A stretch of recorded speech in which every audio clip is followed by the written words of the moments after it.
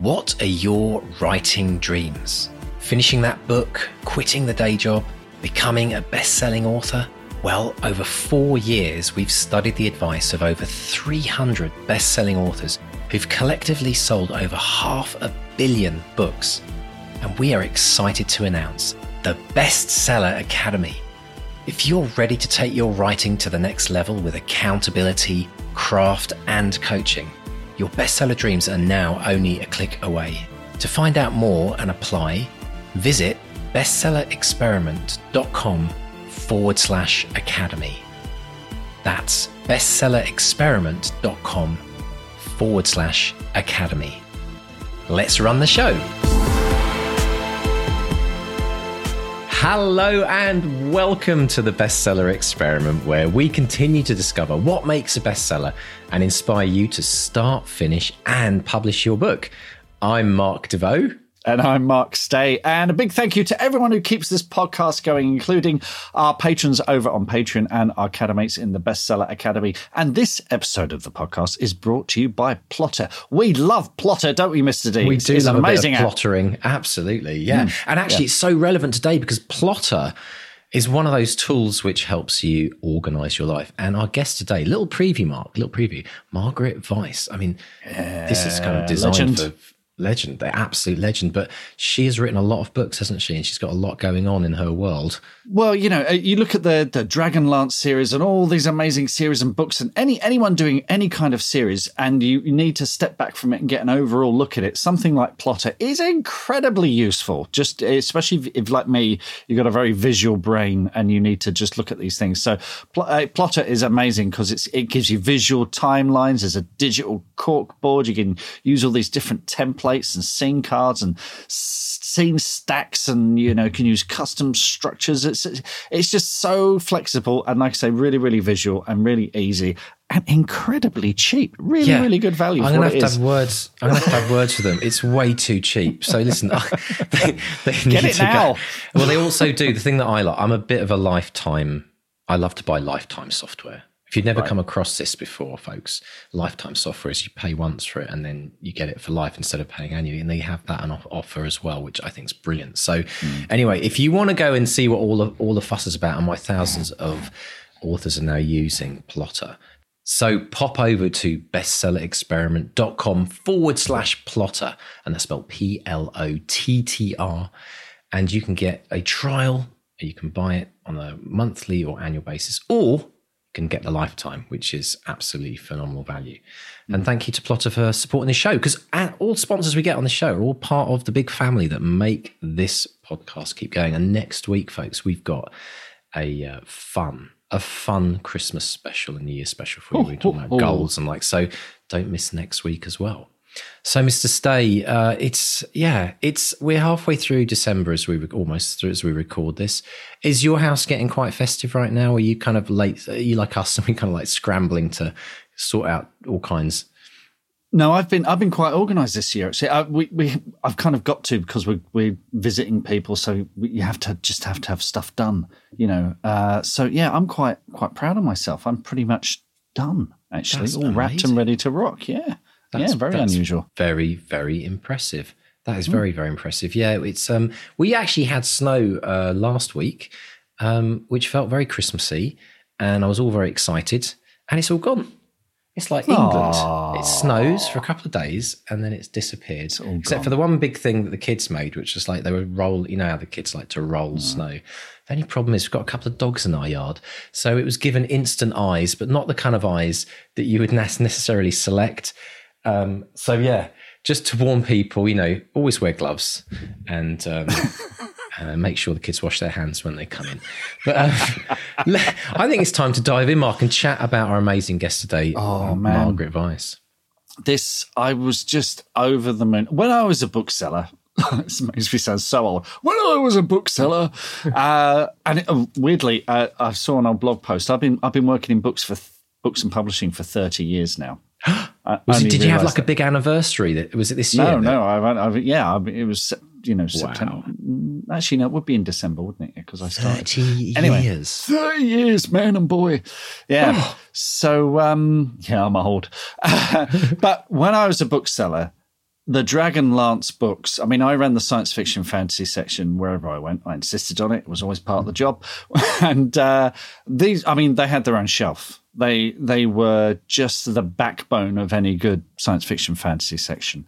And the names Margaret Weis and Tracy Hickman were legendary. And so when the opportunity came along for me to speak to Margaret, this was this is why we've saved this for Christmas, because for me this is such a Christmas treat. But anyway, let's talk a bit more about it. Margaret Weis was born and raised in Independence, Missouri, and she took a job as a book editor at TSR. Now, TSR, for those of you who don't know, is the publishing company of Dungeons and Dragons. You know, so and Dungeons and Dragons, when I was at school, was a kind of a cult thing. It was something only, in fact, at Thurfield School in Leatherhead, the Young Christians Society at Thurfield got Dungeons and Dragons banned from school because it was considered, borderline, a cult, which was ridiculous. But anyway, so it was always a very nerdy thing. And now it's on TV, Stranger Things. It's huge. Bigger than ever. Absolutely massive. There's a huge movie coming next year as well. Yeah. Big Dungeons and Dragons movie coming next year. But, back in the 80s when it first happened, it was still it was a stranger thing. So, Margaret Weis took on a job as a book editor at TSR, the people who made Dungeons and Dragons, and she became part of the Dragonlance design team. And Hickman and Weis wrote the fantasy novels that tied in with the Dragonlance Chronicles, which are still in print after almost 30 years. And the books have sold over 25 million copies worldwide. But there's more to come. They're writing a new trilogy, the Dragonlance Classic series. So keep an eye out for those folks. And she's just a legend. And she was absolutely delightful to speak to. So this is, a dream conversation. So we discuss, among other things, the origins of the Dragonlance series, and we dispel a few myths there. We talk about the key to successful collaboration, and we talk about how she balances character and world building to create such vivid fantasy novels. And we get she answers our listener questions, and listener questions come from supporters of the podcast. So if you want to talk to legends like Margaret Weis, you want to get your questions answered, support the podcast, because that's how you get a direct line to these people. Brilliant. Absolutely brilliant. So folks, get a nice cuppa, get your feet up, or whatever you're doing. Enjoy this amazing interview with Mark chatting with the wonderful and legendary Margaret Weis. Margaret Weis, welcome to the Bestseller Experiment. What an honour to speak to you today. How are you? Oh, I'm fine. Thank you very much. Wonderful stuff. Well, listen, we've got a whole bunch of listener questions for you today, but I would love to just go back to where it all started for you, because as I understand it, you were always a storyteller. And as I understand it, it started in kindergarten where you covered for the teacher while they did their paperwork. Can you tell us about that? Yes. Like I say, I've always been a storyteller. And my kindergarten teacher, back in the day, this is when kids still took naps. We laid on our little rugs, and so the teacher would put me at the front of the class, and I would tell stories while she did her paperwork. And so I don't remember anything about the stories I told, except I do remember, and this is what my mother told me, the teacher told her that I had been watching Treasure Island on Walt Disney, on the Walt Disney's version of Treasure Island on TV. And I told the kids that from what I had seen on television, except I hadn't seen the ending. And so I made up my own ending, and the teacher told my mother she liked it better. Brilliant stuff. So when did you start formalizing that into writing stories yourself, your own stories? Was that at a young age? And was there someone in your life, was there a teacher or a mentor who said, you can do this, keep doing this? Well, I started writing. Well, writing was just something that came easily to me. Other kids could hit a ball and I could write. And I remember one teacher stood out because I was doing a term paper and I was reading Sherlock Holmes. I was really into Sherlock Holmes. This was in junior high school. And I did a term paper on Sherlock Holmes, or a book report on Sherlock Holmes. And, the other kids had turned in book reports that were about a paragraph long, and mine ran to 20 pages. And the teacher flunked me. Oh, no. She failed. Well, she failed me on it because she said no student could write that well, and she assumed I had copied it. Oh, and my so gosh. My mother was absolutely incensed and went in and had it out with her. So that was one teacher I remember. The other was my English teacher in college, freshman English. And she took me aside one day after class and said that if I wasn't majoring in English, I should be. Right.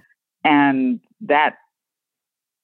I always describe that moment like in the Blues Brothers, where John Belushi, the heavens open up and the light shines on him and he says, "The band." And that's what happened to me. I realized that that's what I should be doing. I was majoring in art at the time, and I was a very mediocre artist, but I realized I should be writing. So I switched my major that day. Fantastic. And just, took me 10 years after that to get anything published, but I was writing. So what happened in those 10 years? What was because this is something that we hear again and again, is that persistence is very much the key to any kind of success or happiness or contentment in a writing career. In that, people can fall at the first rejection. They can walk away thinking, well, that's it. No one wants my writing. What were those 10 years like for you? Of course I was raising a family. I was writing at nights and on weekends. And I found my agent, a friend named Ray Piekner, and that was kind of serendipitous. So I was just, I'd write something, I had and send it to Ray, and he'd send it out and get rejected. And the minute I sent something off to him, I started writing something else. And I have boxes of, novels that would never see the light of day. But I remember I got one rejection letter, and it was from Susan Allison. And I can't remember what publishing company she was with. She's like, if she's still in publishing and hasn't retired, she was like a vice president or something. Right. But she was an editor back then. And she sent me a handwritten rejection letter, which was amazing because usually you get form letters, and it said, I can't use this, but you've got talent, keep going. Right. And that really did it for me. I told her, I met her once years later, and I told her how much that meant to me. Oh, that's it was really neat. That is amazing because sometimes and Ray helped me too. Right. It's so great that you got to let her know that, because I think, authors very much just shooting stuff out into the void, and you get those form letters back and you don't know. But as soon as you get the slightest kind of sniff of encouragement, it really puts fuel in the tank, doesn't it? Yeah, it really does. Writing is a very lonely profession. If you're an artist, you paint something and then you invite your friends in to see it, or you get to hang it in a gallery and people talk about it. But writers don't get to do that. You're lucky if your agent reads it. You're lucky if you have an agent. And then you're lucky if your agent reads it, and then much less if an editor gets to it, because I remember reading back in the 80s, at one point, publishers were getting unsolicited manuscripts by the truckload. There were honestly trucks coming up and unloading unsolicited manuscripts. So, talk about a slush pile. The idea that somebody sees you in a slush pile is amazing. Mm. And now, everybody's publishing themselves. And, so it's actually even, I think, more difficult. Yeah, you don't even need a truck these days. There's a digital slush pile, which is never ending. Let's talk about the genre that has made you famous, really, the fantasy genre, because we're deluged with fantasy novels now. Fantasy is everywhere, and it's even on, TV and movies. I mean, even when I was growing up in the 80s, it was a very niche kind of nerdy thing. When you started out, what did the fantasy landscape look like? What was out there that made you think, I can do this?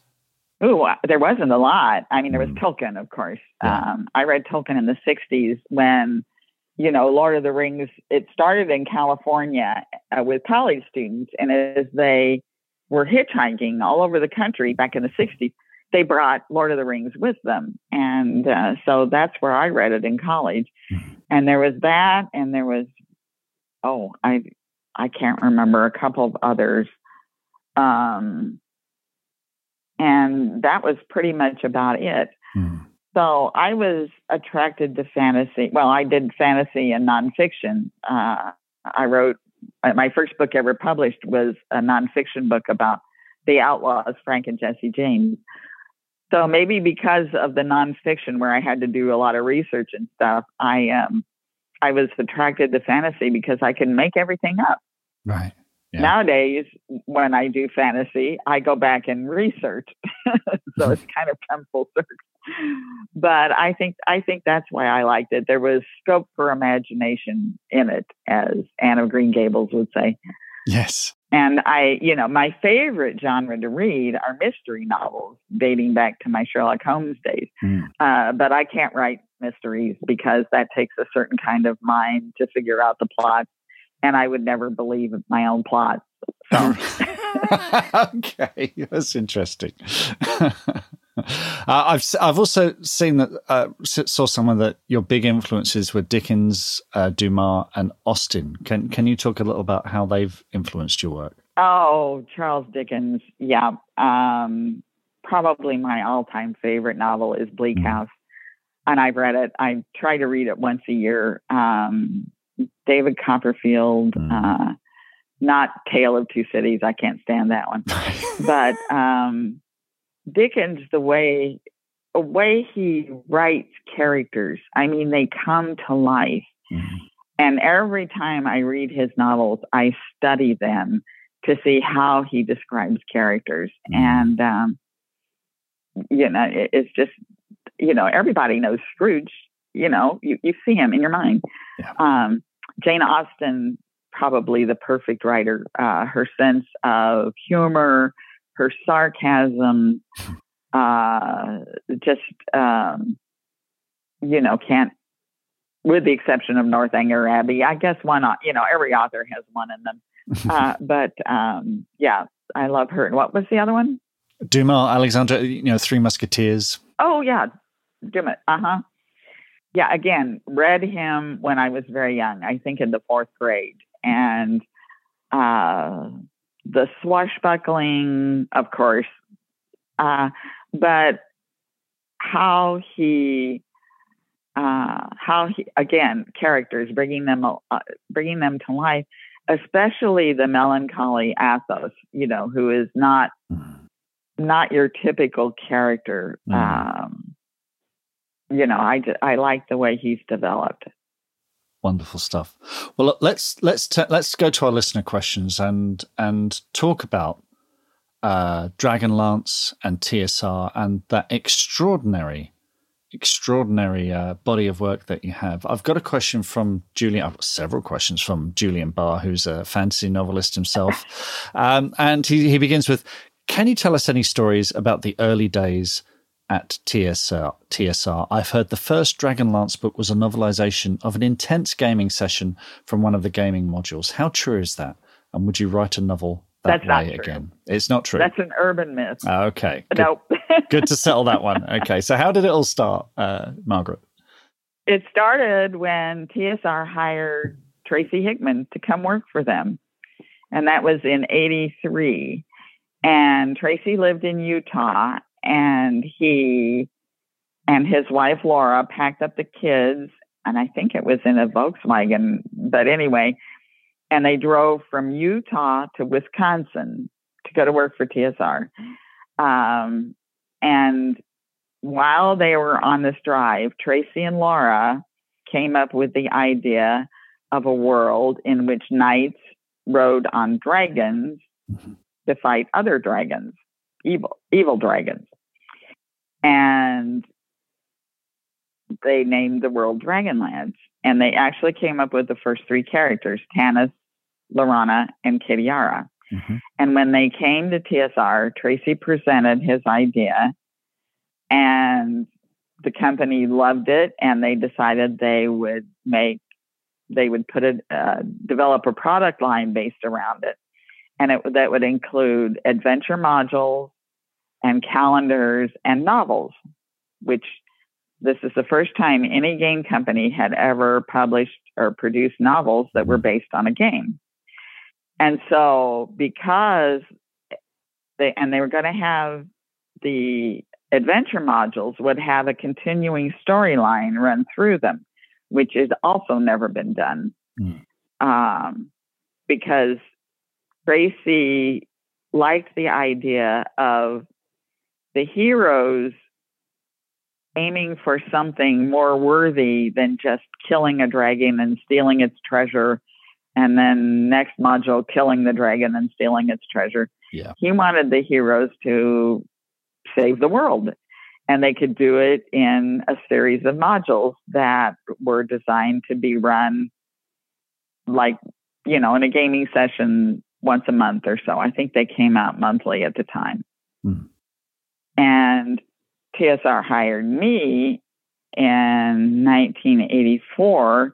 My job was to work with the Dragonlance whole world that had already been that was in development, and I was to take all the storyline from these 12 adventure modules and distill it down into a plot line that would go through 3 novels that would have a trilogy. And so that was my job. So I met with Tracy and the game design team and the artists. The artists were developing the calendars. So I got to see this amazing art that Larry Elmore and Jeff Easley and Keith Parkinson and Clyde Caldwell were doing that went with the books and the modules. And so, so I was meeting with the design team, and Tracy and I fell in love with this world. Now, at the time, TSR wanted to hire an author who was like a best-selling author to write these books. Somebody like Stephen King or somebody. But when they approached best-selling authors, they pretty much were laughed at. Nobody wanted to write novels based on a game. And all this time, I was working with the novels and working with Tracy, and we at last settled on a couple of mid-list authors who agreed to do it and sent them the material. And they wrote a couple of sample chapters and sent it back, and it just wasn't what we were looking for. Nothing had the magic that we felt in our hearts was in this world. And so finally, Tracy and I decided we had to be the ones to write the books. And we took one weekend, and I did the writing. Tracy was involved with the game world design and everything. So I wrote the first 5 chapters of the prologue in one weekend, and I've never done that since. But that's how into it I was with these books. And Tracy read it and added some stuff, and we took it to my editor, my boss, Jean Black. And we told her we should be the ones to write these books. And Jean told me years later that she only read it because she didn't want to hurt our feelings. But she took it into her office and she closed the door. We all had these, and Tracy and I sat in my cubicle. We all had these cubicles. And she came back out about an hour later, and she came up and she said, "Wow." She said, "This is what we're looking for." And we said, "Yes, we know." So they fired the other author, but he got to keep the advance so he wouldn't sue us. Right. And Tracy and I, they hired us to write the books, but we had to keep our day jobs because I was working in the book department and I was editing other books besides Dragonlance. And Tracy was involved with the game. So we worked at night and on the weekends, and we had a 3-month deadline. Right. Because the other author had a 6-month deadline, but he used 3 months of it up. And we had to get the book out because it was due to go to our distributor, Random House. And so we wrote the first Dragons of Autumn Twilight in 3 months while we were working our day jobs. Wow. And of course, the thing with the first novel as well is it lays a lot of the ground rules, a lot of the world building, a lot of the limitations of magic systems and stuff like that for all the future novels. So was there, that must have been really tough making those sort of key decisions if you knew this was going to, I mean, did you know this was going to run and run? No, we at the time, we were just hoping, because the company was teetering on the verge of bankruptcy during all of this. Right. So we were just hoping the company would be around long enough for us to get the first book out. But the world and all the magic systems and everything else had all been designed by the game designers. Of course. So pretty much all we had to do was just take what they'd done and translate it into the novel. Mm. So, I knew, for example, that Raceland was a 3rd level magic user. And so I knew exactly then what spells he could cast as a 3rd level magic user. I just had to make it look like in the books that we weren't, rolling the dice, so to speak. Right. I mean, Julian's question talks about an intense gaming session. You've put that urban myth to bed. But were you much of a gamer? Were you someone who was rolling the dice a lot before you wrote the books and came to TSR? I had played Dungeons and Dragons before I came to TSR.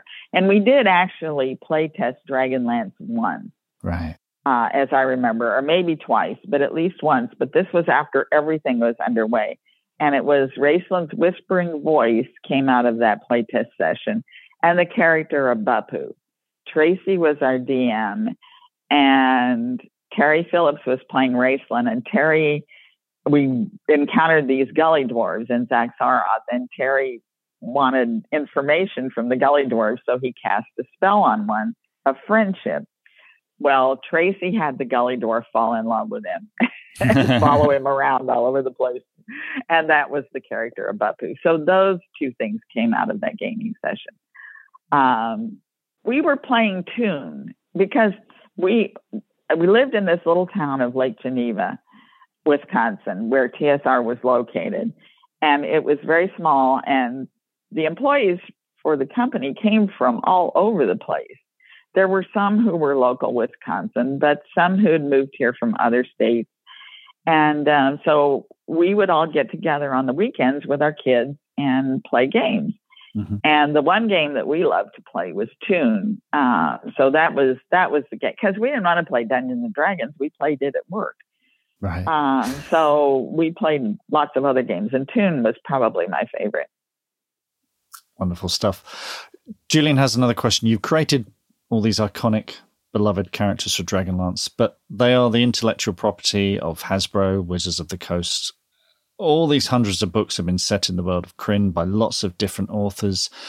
What's it like seeing other people writing those characters and sort of almost like they're playing with them? They're sending them off on their own adventures. What's that like, seeing that creation of yours come to life out there in the hands of others? Well, we knew in advance when we, signed the contract that we weren't going to own the rights to these characters. And that was the price we were willing to pay to get our story out there. I actually, and then in later years, I was an editor and worked on short story anthologies and got to work with a lot of the other authors who were writing some of the Dragonlance books and characters. And it was actually a lot of fun just to see what original ideas they brought to the world of Krynn. It was interesting. And if I didn't like them, I didn't read them. I think it's a very, very healthy attitude. Let's talk about co-writing. Jeff White has a question. He says, as someone who's famously co-authored many books, what do you think are the benefits and the difficulties of writing alongside another author? And what recommendations would you give to anyone going into a collaborative project? Well, the benefits are, two people seeing the world and coming up with different views and ideas on it. And also, because I was doing the writing and Tracy was doing game design and magic design and stuff like that, I could get myself into terrible situations or my characters in terrible situations. And I could call Tracy and say, look, Tasselhoff is trapped down here and there's no way he can get out. I actually did that with Tracy once. I got Tasselhoff stuck somewhere and I could think of absolutely no way he could get out of this predicament without, I think the cataclysm was going to fall on him. The fiery mountain was going to fall on him. And, so I called Tracy and he came up with a way to get him out of there. And, my favorite one though was at the end of the Twins when Caraman has to go into the abyss to rescue Chrysania, I think. But I had made it so that there was absolutely no way he could get into the abyss to open this door. And I was totally stuck. I couldn't think. And I called Tracy, I think it was at night, and I said, look, Tracy, the way we've got this written and designed, there's no way Caraman can open this door. And Tracy said, yes, there is. And I said, well, what is it? And he goes, this is a little known fact, but Caraman always carried American Express. And he did come up with a serious way, but that's the fun of working with a co-author. And I think the key to working with a co-author is respect. You have to respect your author and their ideas and listen to them. And even if it's something you first reject out of hand, respect them enough to seriously consider it. And so that's why I enjoy working with a co-author, is getting their ideas, introducing me to things in the books that I never would have thought of. I mean, I like writing by myself too, because then I don't have to worry about a co-author. I just, can sit down and write it. But then lots of times, even if I was writing by myself, sometimes I would call up my friend Robert Kramis and I would say, Bob, I got this issue. You got any ideas? I saw that you've written a couple of novels with your daughter, Liz. Now, I'm a parent. My children, funnily enough, my son, because of Dungeons and Dragons, has started writing little screenplays, which is interesting. But my daughter is a big writer. She's writing novels.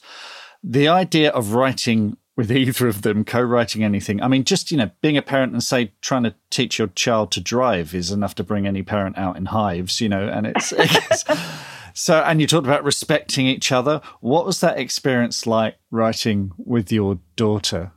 Well, it was really fun because we were writing romance novels. We wrote 2. I'll never do that again. But anyway, we had a really good time because we had to think up these plots, So we would go to our favorite Japanese restaurant and order a bottle of sake. And we'd sit there and drink sake and write down the plots for these books. And then I would write the books and she would write the sex scenes because she told me I couldn't do that. So I'd write all the other parts and then send them to her, like so-and-so and so, and then parentheses, sex scene, and I'd send it to Liz and she'd write the sex scene and send it back to me.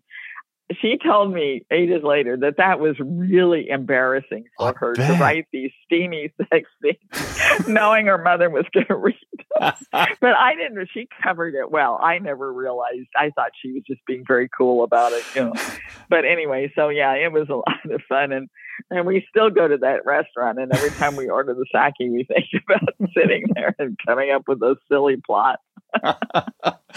That is amazing. That's terrific. I again, you talk about trust, a level of trust there. That's terrific.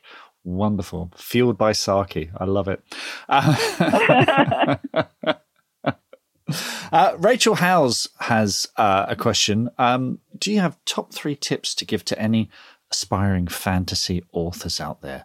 I mean, obviously the landscape is very different to when you started out, but you're still writing fantasy. You're still an icon in the genre. Any 3 tips for fantasy authors out there? I'll give you a tip. 3 tips that an author gave me when I was starting out. His name was Gary Paulson, and he writes fabulous books. If you ever have it, he doesn't write fantasy. He writes, oh my gosh, I guess like coming of age novels. Yeah.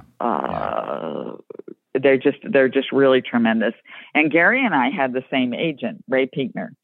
And so I had met Gary before and asked Gary, because again, I was just starting out. I'm not even sure I'd sold a book yet. And he told me the 3 things that I have never forgotten. And I tell every aspiring author: keep reading, keep writing, and keep your day job. Very, very good advice. Very good advice indeed. What does your day look like as a writer now, and has it changed over time? As obviously you had a day job, you were trying to write around editorial work, and of course you've got a family as well. How has that writing day changed and evolved over time, and what does it look like now?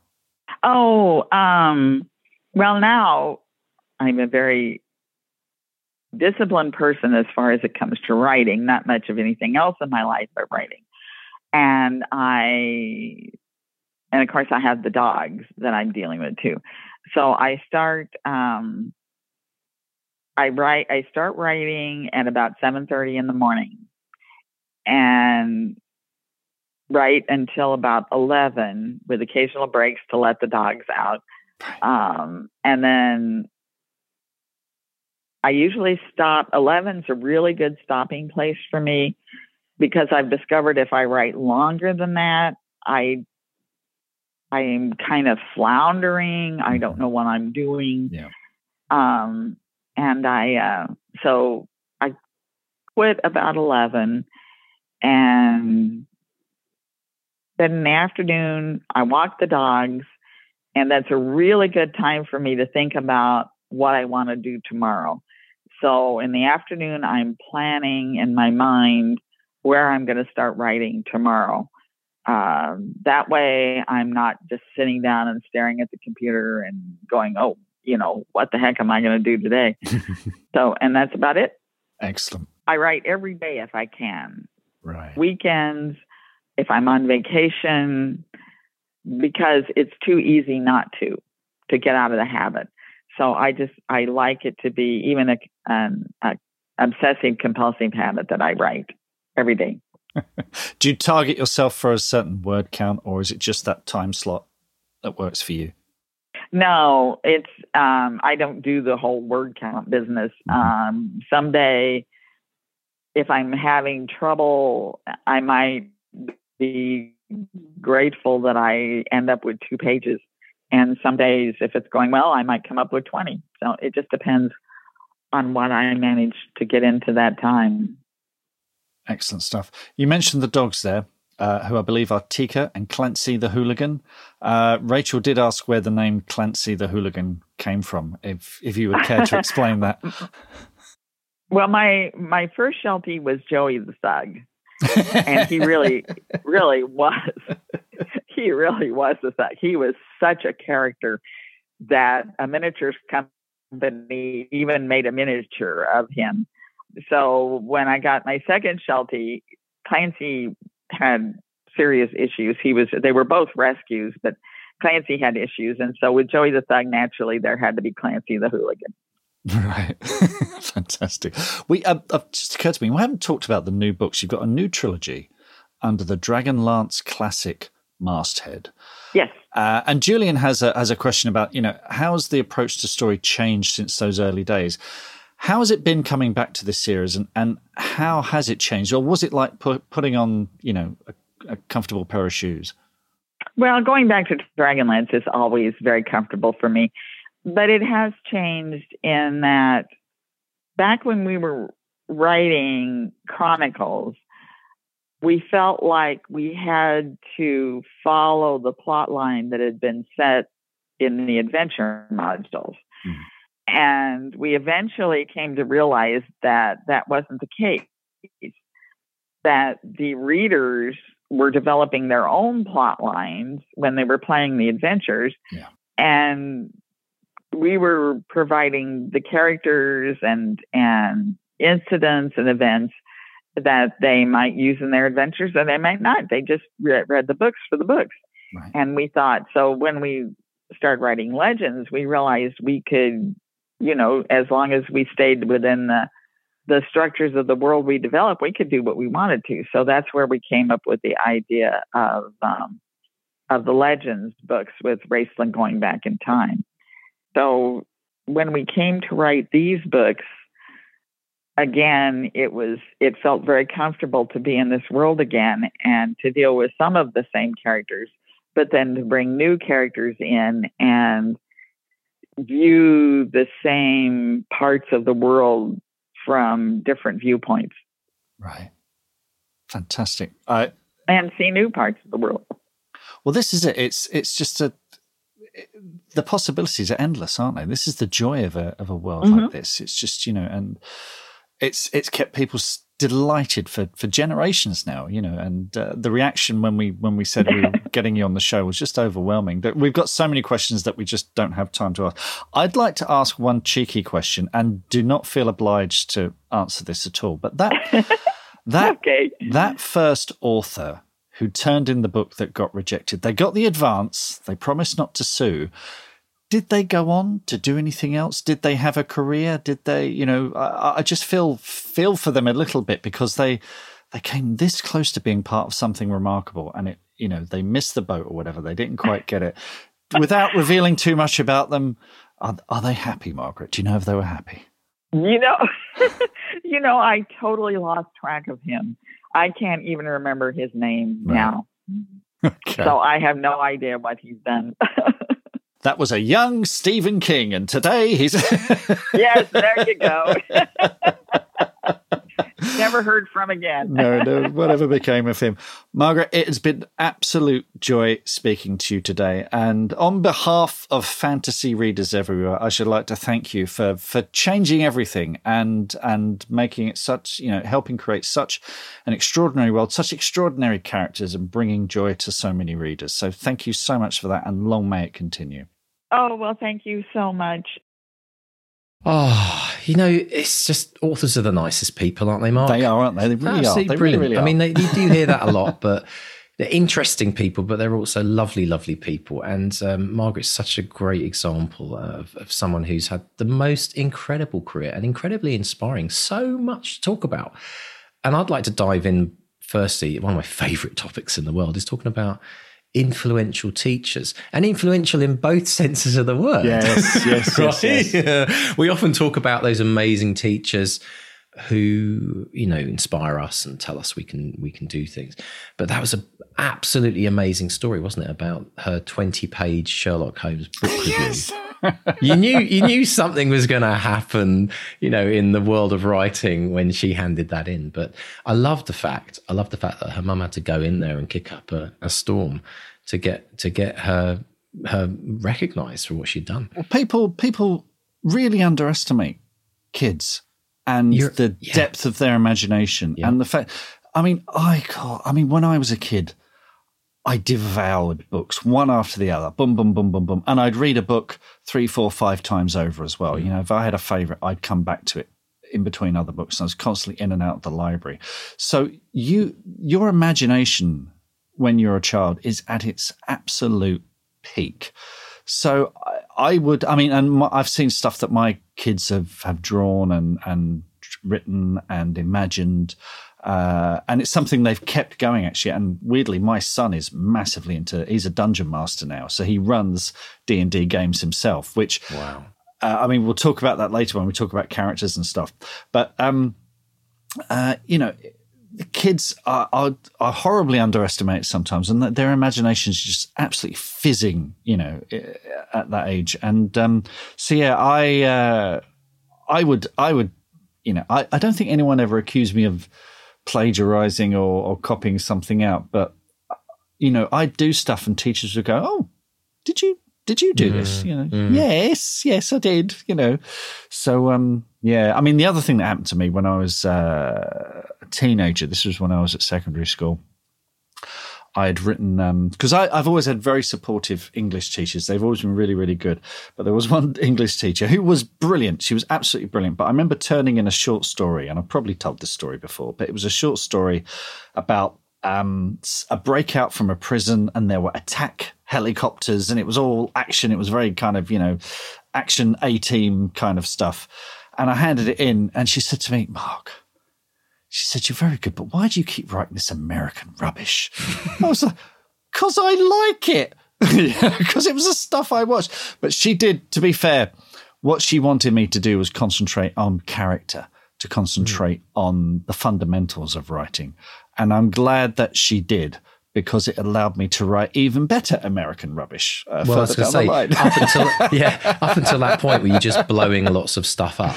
Yeah, exactly. Yeah, totally. But yeah, it was important. But and also the thing that Margaret was saying, do you remember when kids took naps in school? That took me back. And we need to bring naps back. We need to bring that back. Yeah. I think kids definitely. are so wired today that trying to get them to nap, it would be a major accomplishment. But I do remember, I think it was kindergarten for me, and we used to get a little thing of milk. Do you remember those little bottles of milk, the little glass ones with the silver little lids that you got?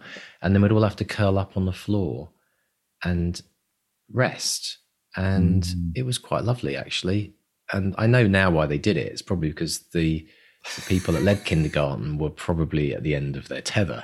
Exactly. They needed a minute just to They had their own drink, which was probably a bit stronger. Absolutely, right? But I think they still do it. If anyone's listening in Scandinavia, I think maybe they could update us on this, but I think they do. That's pretty common still, that the kids actually have like an hour or half an hour during lunch where they all just rest. It's good for your mental health, isn't it? It is. It's good.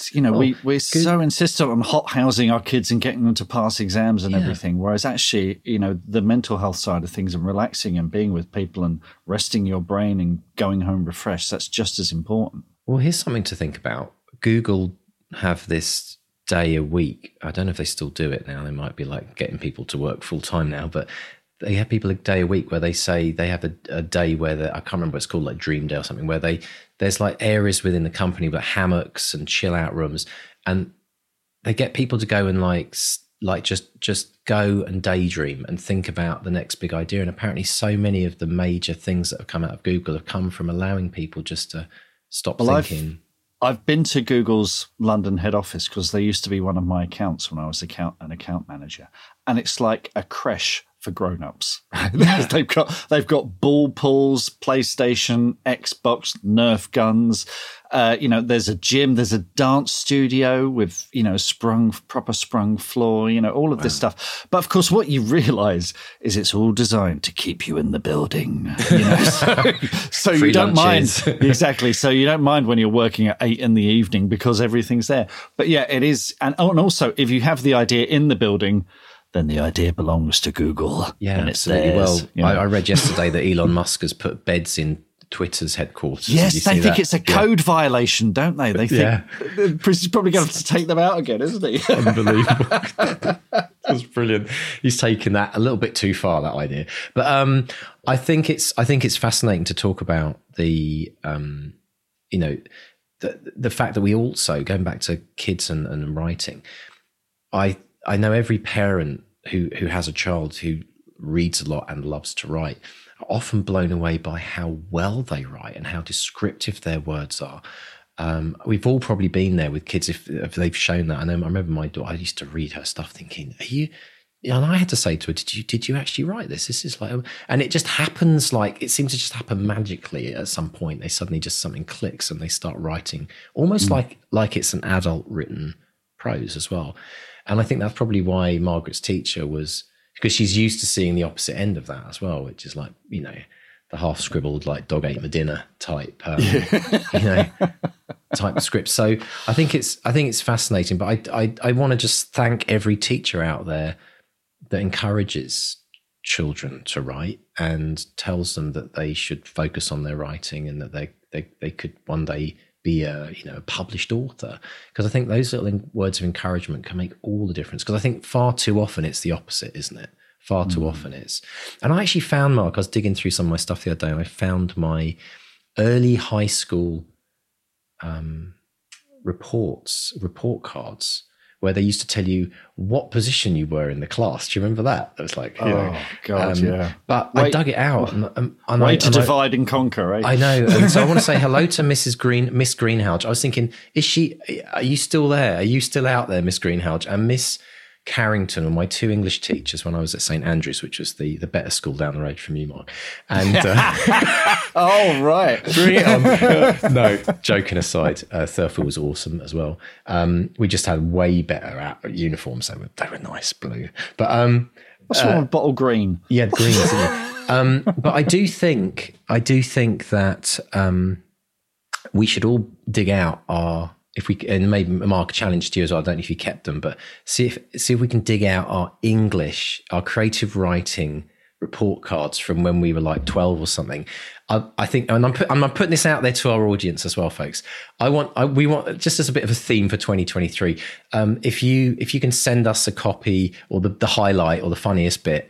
Especially if you we want to hear the good, the bad, and the ugly, and we'll read them out online and have a bit of fun with it. So see if you can dig out your kind of high school. We're talking early high school, like anything from 5 to maybe age 14, something like that. You'll see a pattern in mine, which is in middle school. Mark is very good, very imaginative, works very hard, and then the second I got to secondary school, it was lacks motivation, staring out the window. Something definitely happened to me. Yeah, it's interesting. I noticed that in mine as well. I started out with a bang, and then it was like, disappointing exam result this year, considering how well he did in year 2 or whatever. But brilliant.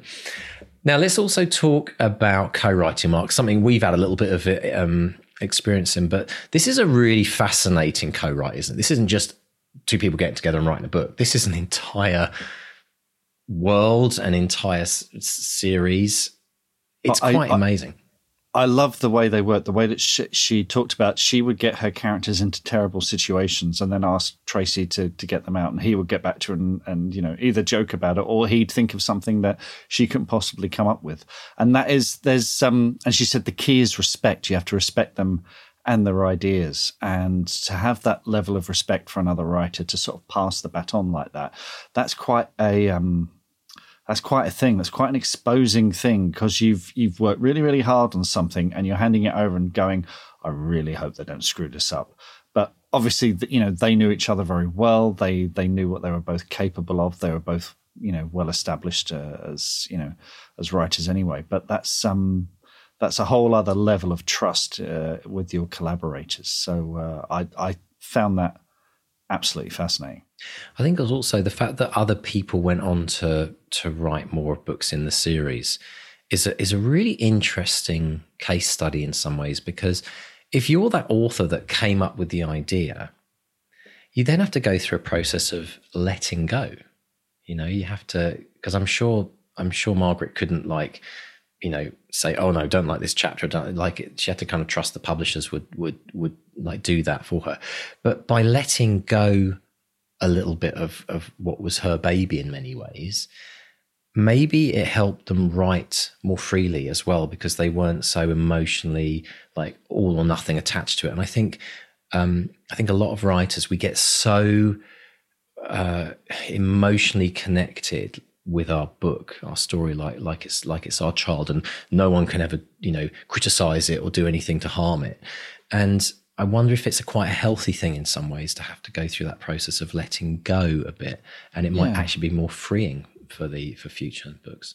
I guess it must have made a difference in that she's putting these characters in someone else's sandbox. She's creating novels from someone else's world building. So the world was already developed. there were these 12 adventure modules. They wanted a trilogy of novels. So she was like, okay, it's like taking action figures and having them play in a play set.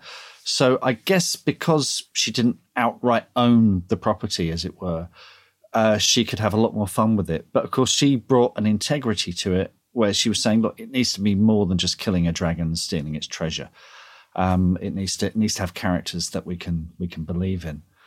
So yeah, I thought, I guess, she and Tracy have done a lot of the heavy lifting in getting these characters up and running in a world that already was created by someone else. So there's already a heavy sense of collaboration there where, you're working with other creators. She was saying that she got to see artwork. So people are doing concept art. I mean, how many people get to do that? Get concept art for their book before... I mean, I have to raise my hand and say I did with Robot Overlords, which was such a treat. Because when we had the film, I had the concept art, I was able to draw on that. I was also able to draw on the visual effects shots that they would send me. So I knew what color the laser bolts were and stuff like that. So that is a real treat, and it kind of helps lift the weight just a little bit, And then to write the whole thing in just 3 months, the two of them, while also working day jobs, that's no mean feat. But here we go. Co-writing with your daughter. Now that could bring up all kinds of problems. I mean, mother-daughter relationships at best can sometimes be a little bit kind of fun. Fraught. Yeah. Right? But my goodness me, her daughter writing the sex scenes, that's... Well, to be fair, Margaret said, we'll never do that again, and I can understand why. Yeah, that's a challenge. Yeah. The pinnacle of my experience, Mark, with that was when, parent-child relationship and sex. It was that classic moment, which everyone's probably got the story in their childhood, when I was watching, parents had gone to bed, I was watching Fatal Attraction, I think it was, on late night ITV. And then mum forgot something, comes back downstairs and walks into the living room at the exact moment. I think it's something to do with the an elevator, wasn't it? Elevator, yeah, the kitchen. Yeah, there was. Yeah. I can't remember if that was even Basic Instinct. I get confused now. But my God, did I want to dig a hole and disappear down it? But this takes it to a whole new level, doesn't it, Mark? Your daughter writing the sex scenes. That's leveling up. Yeah, and it's what do the young people call it? Cringe? I'm not sure.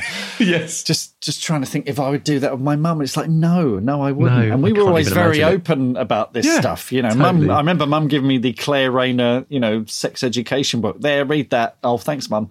So it's, that's, so good luck to them. I'm glad they did it. I'm sure they won't be doing it again. I mean, family collaborations are always interesting because there is that extra level. And we've had couples on here before who write together, married couples who work together. And that's that does seem to work. Weirdly, have I mentioned this on the show out loud before? Because I'm working on something with Claire. So Claire has, as you know, as part of the 200-word challenge, she wrote a cozy crime mystery a while ago. And she would do a draft. She would send me notes. She would do a draft. I would send her notes, rather. Then she'd and we went through this 3 times. She did 3 drafts, and it just needed a sort of final push to get it over there. And she's been so busy this year with work and everything else. And I gave her some notes. We keep referring to the book as The Kitchen because we need a new kitchen. So I like it. The idea is that great. if we finish it, if we get a nice big advance, or if it sells well, we might be able to get a new kitchen. I keep saying, how's the kitchen going? And she's like, I haven't had time. I'm tired. I'm exhausted. And I said to her, would you like me to have a go at it? And she grabbed my arm and she said, I've been waiting for you to say that. So love it. I've worked on the final sort of pass on it. Wow. And we're just going to do a quick polish between sort of now and the end of the year. Yeah. And then it will go out. So whether or not we'll get a publisher deal or we'll self-publish, I don't know. But one way or another, it's coming out there. And it's going to be, Claire's done most of the work. Yeah. But I've done the sort of the fine tuning and polishing at the end. So it will have both of us on the cover. But yeah, so everyone has a different way of working. I mean, the way that we worked it was the book that never slept. Do you remember? Because that's right, 24/7. I'd be working on it. Yeah, exactly. And then I'd share the document with you, scriven a document with you, then you'd work on it and bounce on it back to me. Although there were some times when there would be a clash and I'd be going, are you out of bloody Scrivener yet? Yeah, I know, right? I'm on the train, I want to write.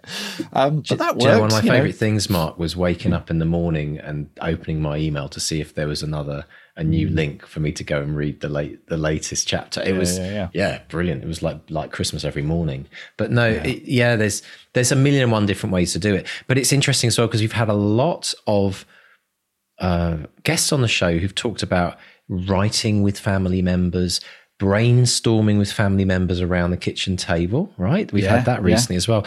And so I think it's, and now including family members, I think we mentioned a couple of weeks ago, Michaela's like including family members in helping with the promotion of a book. So it's a family affair. I think it's brilliant. It's actually a very stealthy way for anyone who's not got the support of their family. It's a very stealthy way of getting family on board when they have a little bit of ownership in what you're doing, and they can claim to when you do become that million-selling bestseller, they can have a little bit of a claim to like, oh, I was a part of that project. So it's actually strategically, it's a very clever thing to do as well. It might bring people across the border and get behind you instead of telling you to get a proper job or whatever the usual things are that we hear, right? But there is so much more to talk about, isn't there, Mark? Such a brilliant interview. So, folks, if you'd like to listen to the extended episode of this podcast, if you're a supporter you're a patron or a supporter of the podcast or a member of the Bestseller Academy, check out the extended. We're going to be talking about getting positive rejections. We're going to talk about drawing from classic literature and characters. And also the 3 tips that Margaret talked about: keep writing, keep reading, and keep the day job. We're going to delve into that. Yeah. And we're going to end the extend by talking about what it means to be a disciplined writer. But it's not what you think, folks. So if you're interested in finding out more about the extended, pop along to bestsellerexperiment.com/support. Give us a little Christmas present, folks, and we will let you in on a world of additional bonus content. There's hundreds of hours of deep dives and extended podcasts. And we'll see you on the other side. So, Mr. Stay, rather than social media, I think we should tell a little story about what happened on Monday when you did what we call it, a 1-para punch-up. Just stuck this idea out into the universe for some people in the academy. And we won't talk about the actual details of it, but just explain like how something like this can trigger something potentially phenomenal with an idea that comes out of nothing. Because we were talking 2 weeks ago on the coaching about the value of short stories and the value of how you can try ideas out. But so describe to everyone what happened. You asked for like examples of a festive 1-para punch up. Every other month we have, craft coaching every month, and I try and mix it up. So we have what we call a 1-para punch-up. So some people will send in a paragraph or 200 words from their work in progress, and I'll read it, and then I'll do an edit on it, and then we'll discuss it and talk about things that might be improved and things that we like, and have a lot of fun. And they're really, really lively sessions, and they're great. And I'm always very, very grateful to the academics who are brave enough to send their paragraphs in.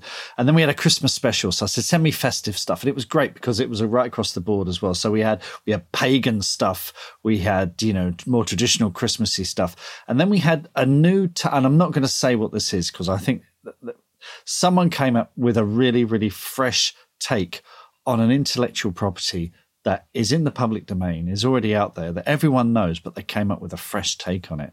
And I just thought, and I said to them, this is really strong. You should expand on this and get it out there because, we were talking earlier, in the extended version about what publishers are looking for and what agents are looking for. And it's like, they'll all be looking for this because this is something that has a recognition value that's way up there, and you've got a fresh take on it. So it's worth bearing in mind if you're one of these authors. Look at stuff that's in the public domain.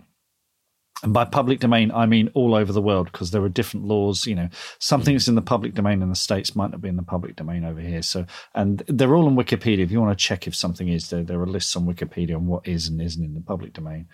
And take, you know, an old idea and see if you can come up with a fresh spin on it. And that will get you the attention. If you're someone trying to break in, that could be a really, really good way to get the attention of agents and publishers or filmmakers and producers and stuff like that. So, yeah. And it's worked for me in a way that I can't talk about yet. So I know. We've been waiting for a while, haven't we? We've been waiting for a while. Watch this space, folks. There's more good news coming down the line. My goodness me. Yeah, in fact, there's a whole episode to be done on that at some point, I'm sure. Oh, yeah, there will be. There certainly will be. And just to say, there is no social, you know, in the middle of the bleak midwinter.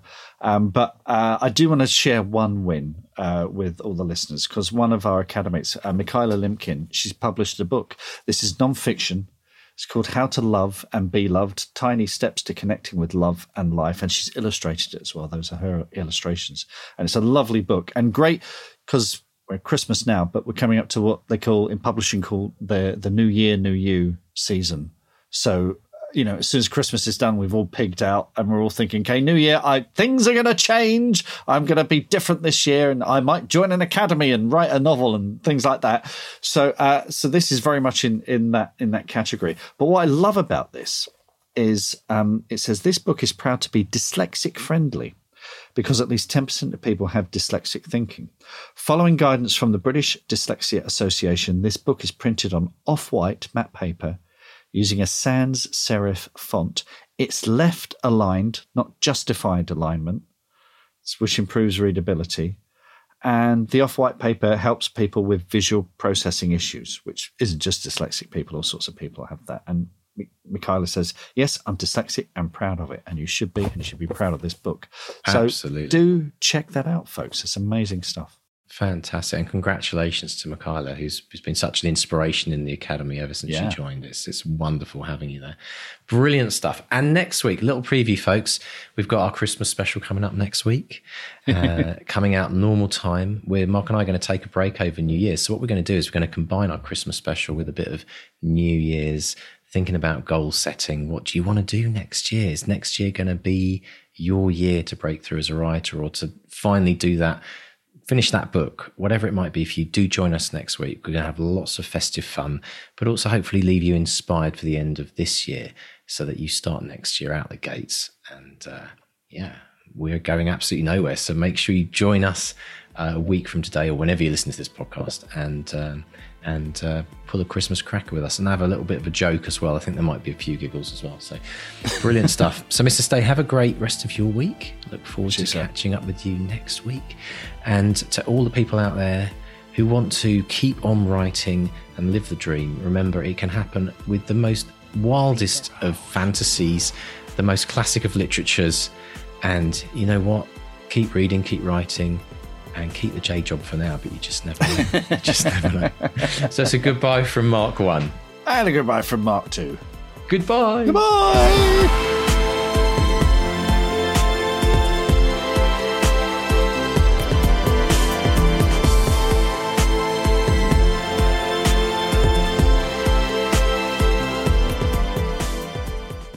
So pop over to bestsellerexperiment.com and go...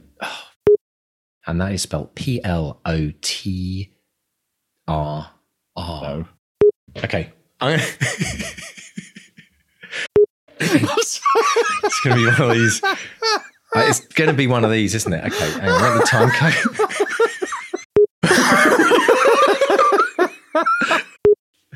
But we'll get through this, because we're professionals, aren't we, Mark? Professionals, yes. We've done this for 6 years.